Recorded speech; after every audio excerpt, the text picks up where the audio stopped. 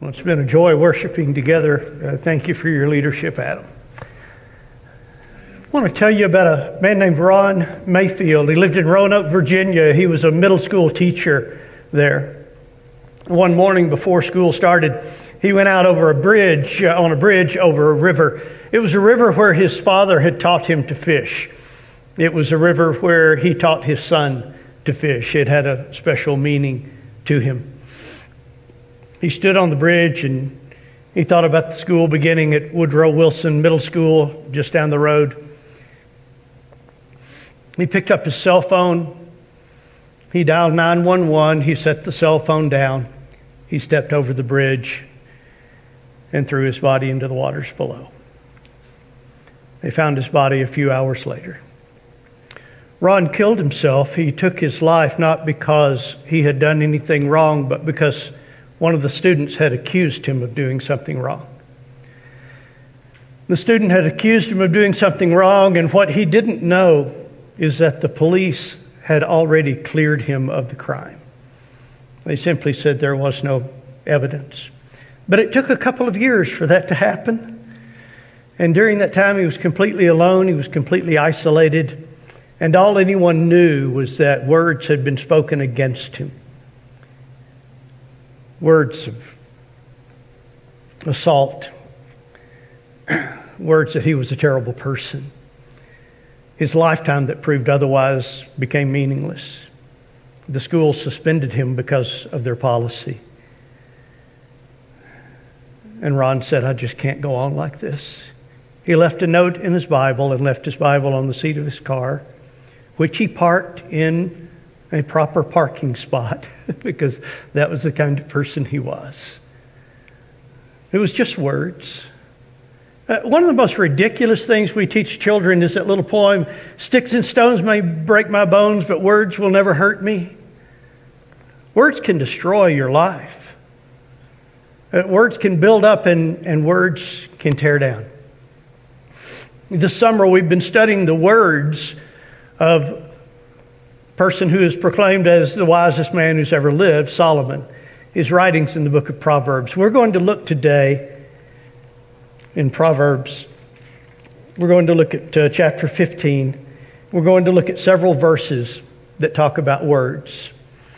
We use them lightly, we speak them freely, and in this day and age, we publish them online way too much. I want to begin with the simple phrase from verse 1 of Proverbs 15 of them's fighting words. Solomon said, "A gentle answer turns away wrath, but a harsh word stirs up anger." Gentle and harsh, wrath and anger. If a gentle word can turn away wrath, why don't we use gentle words and turn away wrath?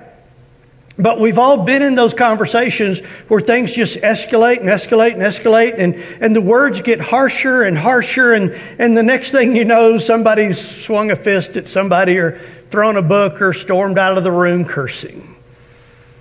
Or we could follow the advice of the Word of God and speak gentle words. Words of life, words of meaning, words that help. Or we can speak harsh words. Some people are famous for speaking harsh words. Some people are famous for stirring up problems. I heard someone say years ago, if you have a problem with Bob and Mary, and then later you have a problem with Bob and Stephen, and later you have a problem with Bob and Ralph, take a look at Bob. And we all have people in our life, and they're the kind of people that they never have the gentle word that turns away wrath. They never calm the situation. They're always the person who's stirring things up and creating problems and speaking those harsh words that stir up anger. And we need to do two things with this bit of knowledge. One, we need to avoid the people that always stir up anger. And the second one is, oh my goodness, we need to make sure that we're not that person. That we're not the person that everybody says, well, yeah, but, how do we need to speak around this person? Or, yeah, but, if they're there, it's going to change everything. whether it's within family or church or business or neighborhood, or they're just those people that always cause the problems with the words that they speak. Let's never be those people. As Christians, let's be the people that speak the gentle words that calm things down, that make things better. Well, that's them fighting words, and then we come to, you want to know what I think? By the way, the answer to that question is always no. All right? Anytime you're in a conversation, you want to know what I think about that? They're not going to say it because they're more polite than you, but the answer is no. No, we really don't care about every opinion out there. Solomon said this way. He said, the tongue of the wise adorns knowledge, but the mouth of the fool gushes folly. Gushes folly. When I think of that, I think of a noisy river. Maybe the mouth of the river, and the waters are coming out, and it's just gushing out. And if you even get near it, you're going to get wet. And there are some people, if you even get near them, you're going to hear foolish words, not wise words. The mouth of the fool gushes folly. We speak way too many words these days, and we can speak them so easily. I'm about to make a statement, and you're not going to hear this often, so you want to know a good thing about Facebook? There's not a lot, but it has allowed me to stay connected with people that I've known in various parts of the U.S. So I wander into those waters. And here's the good thing about Facebook. On any post that pops up, and any of your Facebook friends, there are little dots in the upper right-hand corner of anything they post. And you can click it, and you can send that person away for 30 days. They call it snooze. You can snooze them for 30 days. I love that feature. And anytime there's an election going on, I use it freely. It's like, you're gone. I don't have to listen. I don't have to. Wouldn't it be great if we as humans had like a little button on our shoulder, and people could just walk up like, they're going to give us a little side hug or something. Click, click. You wouldn't see that person for 30 days. Wouldn't life be better?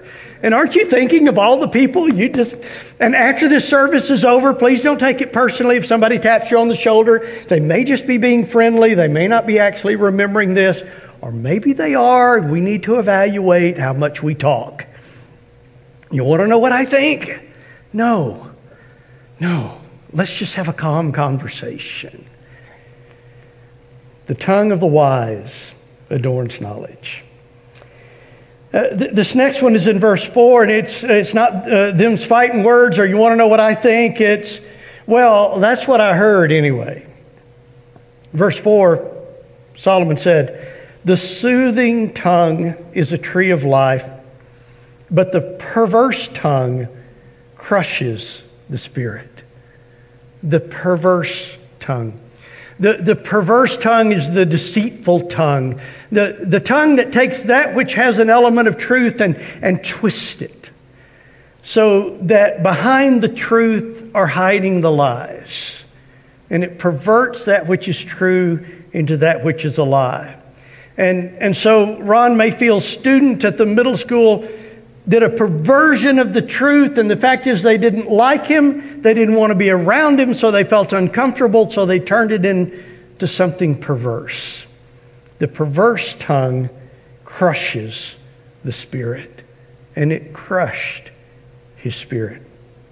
But the soothing tongue is a tree of life. I think one of the things that we need to do as Christians as we guard our words is we need to be people who pay attention to the words we're speaking and pay attention to the words that others are speaking. And we need to advocate for soothing words that calm life around us.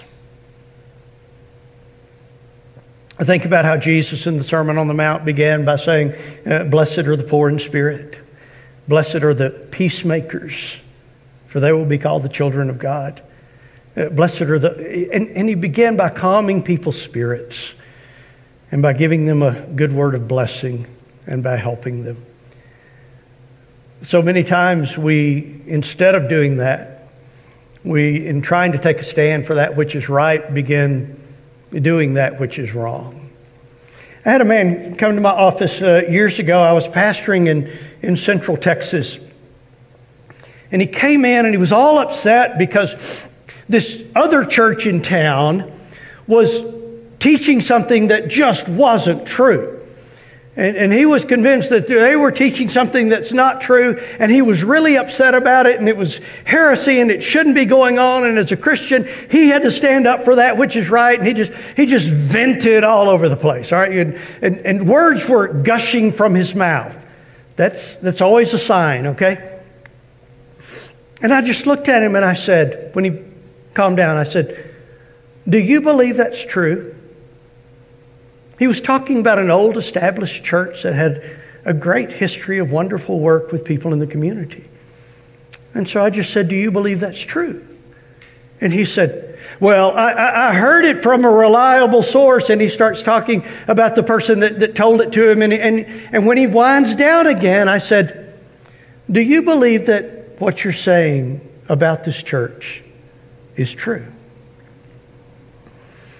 And he began telling me how he had heard it from the reliable source and that it fit with other things that he believed to be true about the church. And that church gave to a group that he didn't approve of. And if they're going to do that, then they're going to do all kinds of... And he just went on. And when he calmed down, I said, "Do you believe that that's true?" And then he went on to how long he had known the person who told him this bad thing about this church. And when he wound down again, I said, "Do you believe that what you're saying is true?" And Bob just sat there. He was in a chair right by my desk. And he just got up and walked out of my office. The end of the gushing, he didn't say it. He just got up and walked out. And I thought, well, I've lost a friend. What do you do? He just left. It was 2-3 hours later. My phone rang. And it was Bob.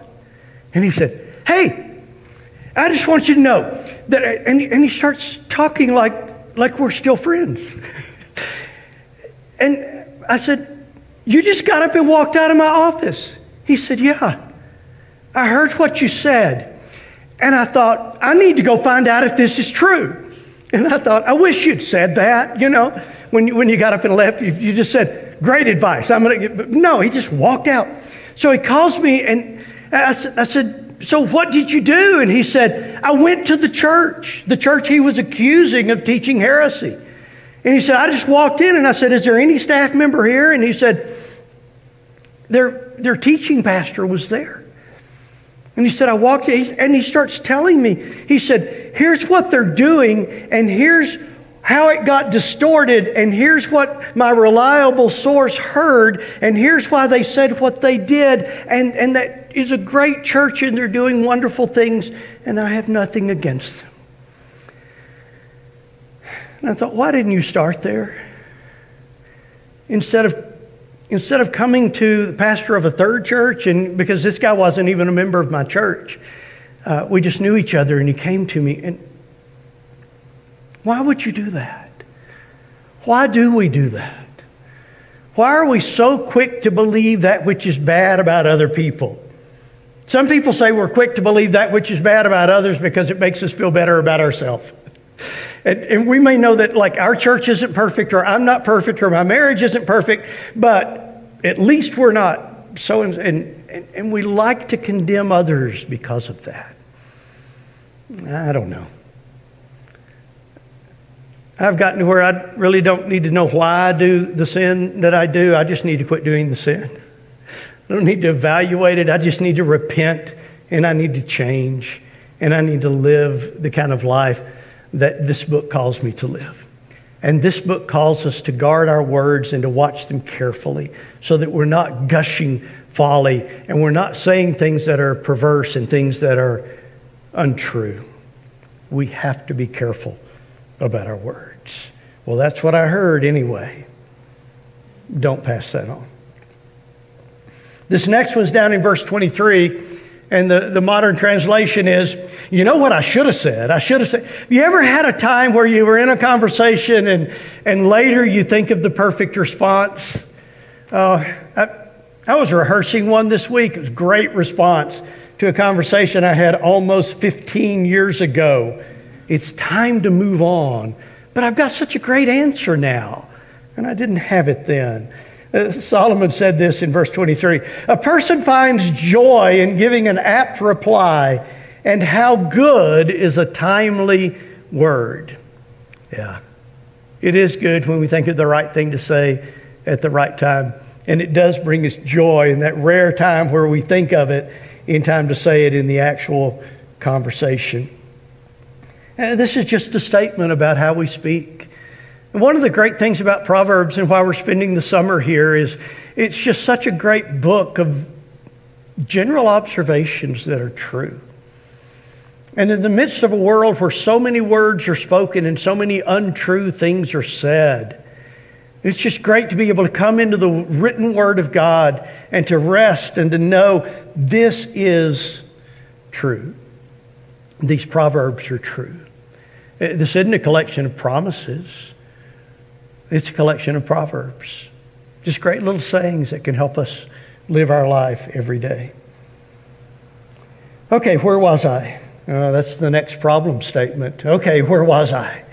Okay, where was I is what we say when we're talking and somebody else is talking and we pretend we're having a conversation, but in reality we're having two monologues. So I'm saying to you whatever it is I want to say, and then when I finally quit, then you say to me whatever it is you want to say, and I'm not listening to what you're saying because I'm thinking about what I'm going to say next. And you're telling your story, and I can't wait for you to finish because I want to tell you my story. And Solomon said this about that kind of attitude toward words. He says, the heart of the righteous weighs its answers, but the mouth of the wicked gushes evil. The heart of the righteous weighs its answers. It says, I'm thinking about saying this. I wonder if I should. If I put this on a set of scales, would it tilt toward the good side or the bad side? My mom had a set of scales with, the actual change hanging down the little basket, and she had plastic grapes in them. And I remember this well because my job at our house was dusting, and I had to dust the plastic grapes in the scales. And when I would dust them, the scales would move, and they actually worked.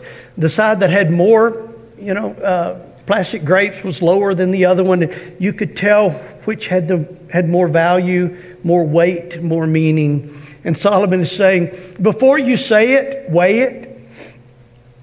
Is this worth saying? No. Do they care? No. Should they care? Irrelevant. It's their opinion, not yours.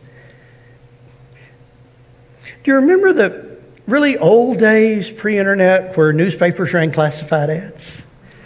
And you were charged by the word for things that you put in the ad. And so people came up with all kinds of shorthand. It was like the original texting back when we had the flip phone. Some of you may still have that, I'm sorry. And it just took so long to type anything out. We came up with all these little abbreviations, all these little acronyms, because every letter cost you something to punch in. Every letter cost you something to put in the classified ad. Solomon's saying, treat every word as if it cost you something. Weigh it. Decide. Is this worth saying? If we don't, he says we'll end up gushing evil. Many years ago, my wife and I had been married, less than 10 years. And we went on this marriage retreat with our church. I don't remember a lot about it. I've never really been excited about those kinds of things, honestly. Like most men, it's, you go to the marriage retreat so that your marriage doesn't come apart, not because, you're really there to learn. And we had this session, we were all sitting around, and the leader He was just stirring up trouble. Tell us something. This is a safe place. Or, no, it's not. It's a safe place. Tell us something you change about your spouse. And the only correct answer is nothing. They're perfect. You weigh whether, which lie you need to tell. I mean, I shouldn't say that from the pulpit. But so we're going around. It's like, is there anything? And I remember that Jim spoke up. And I'm still in touch with Jim. This was 30 plus years ago. But, because of Facebook, we're still friends. And Jim spoke up. And he said, sometimes let's call his wife Janice because that's her name. And he said, sometimes something will come up at dinner. He said, like the other night, we were talking about where to go for the holidays. And I said something about I wasn't sure that we should go to her family on that day. And he said, she started in.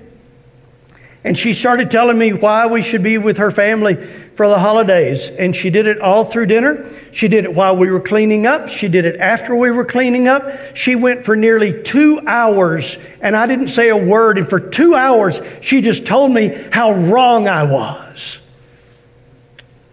Well, okay. And when he finished, really, 2 hours, like anybody really does that. So the guy leading the group, he looked at Janice, and it's like, you've got to give her a chance to, defend herself. And he said, Janice, would you like to respond? And she said, no, that's about right. Wow, I know. All of us that were at that marriage retreat, all the guys, our marriage just became so much better because we all became so deeply grateful that we were not married to Janice. It was like any frustrations we'd had, they just went away. It was like, wow, well, you don't do that. You're pretty great. And when I read this verse about gushing evil and the verse earlier that we read in verse 2 of gushing folly, and I thought about his description of her just gushing all these words and all these words and all these words. Why would you do that? Solomon says it's not the way we should live our lives. We have to be careful with the words. We have to weigh them because words are kind of like bricks. They can be used to build something really good, or they can be used to destroy. You can take bricks and you can throw bricks at a building. You can break out all the glass and you can start destroying the structure. Or you could take the same brick and you could actually build a cathedral to the glory of God. It's what you do with those bricks, with those words, that really matters. Years ago, I was at a camp, and I was leading a seminar on leading children in worship. And I had a really small group, and we were out in this little picnic area, and there were like 12, 15 teenagers that were there, and many of them worked with the kids at their churches back home.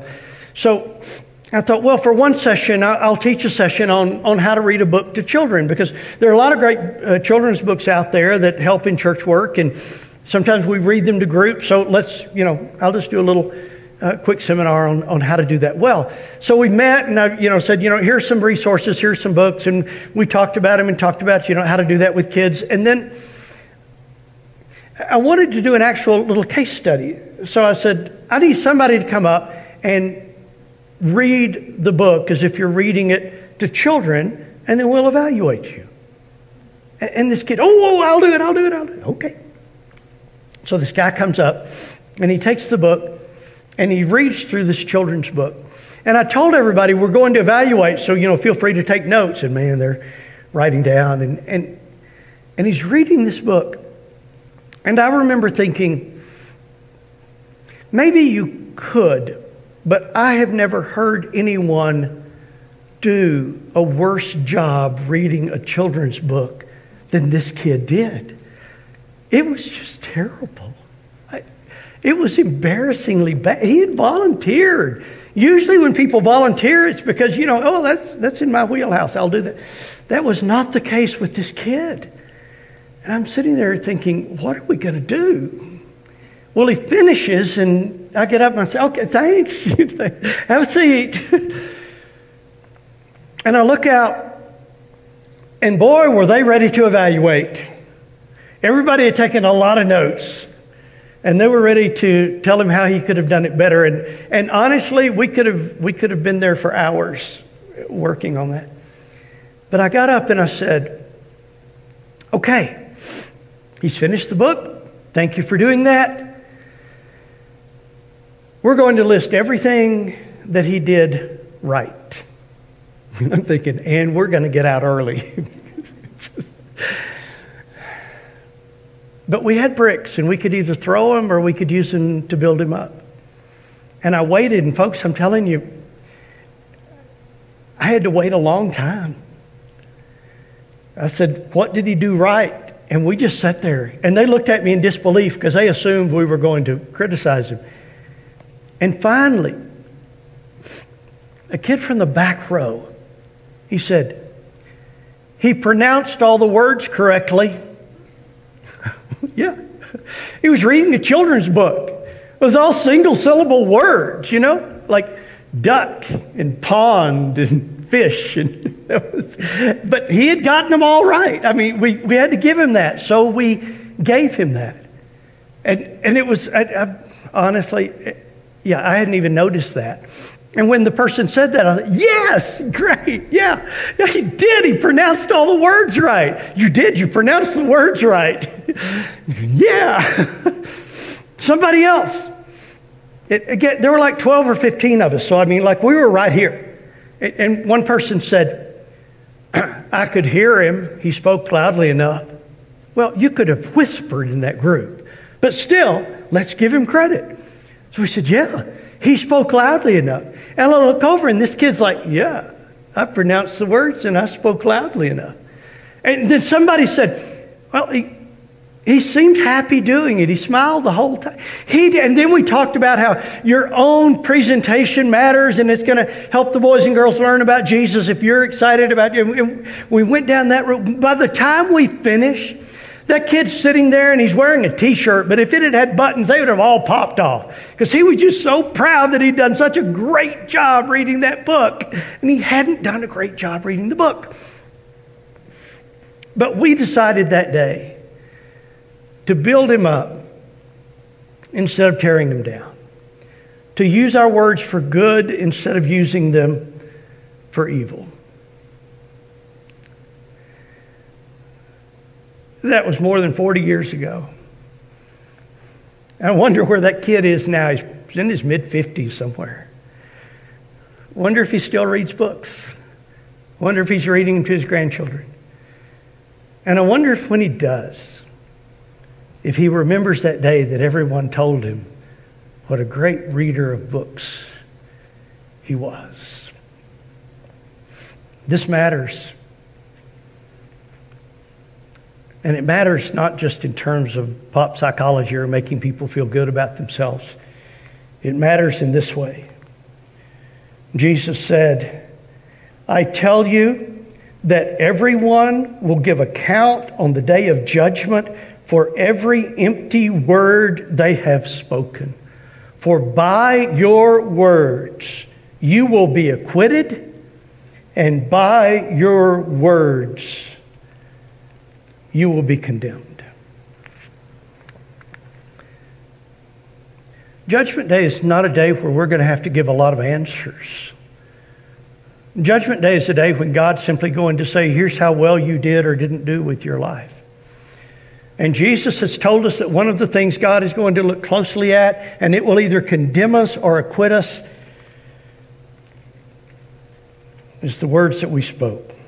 It's Matthew 12, 36 through 37.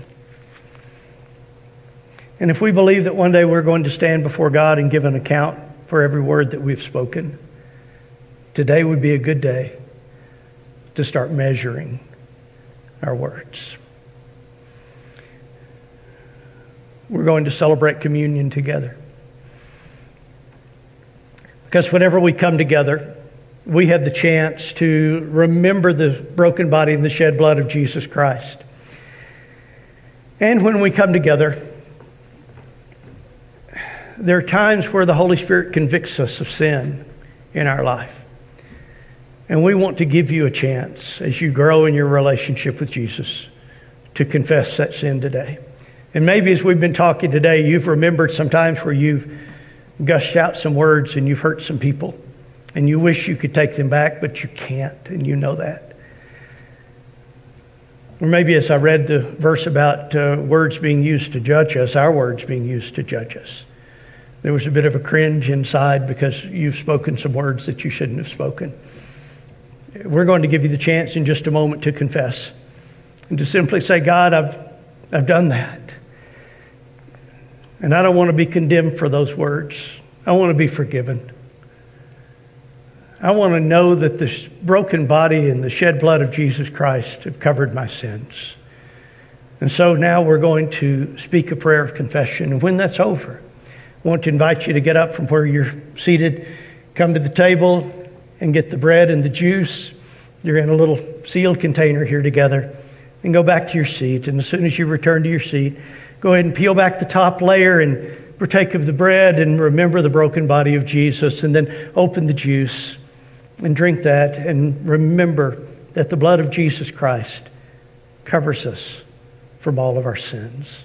So let's speak together this prayer of confession. Most merciful God, we confess that we have sinned against you in thought, word, and deed, by what we have done and by what we have left undone. We have not loved you with our whole hearts. We have not loved our neighbors as ourselves. We are truly sorry, and we humbly repent.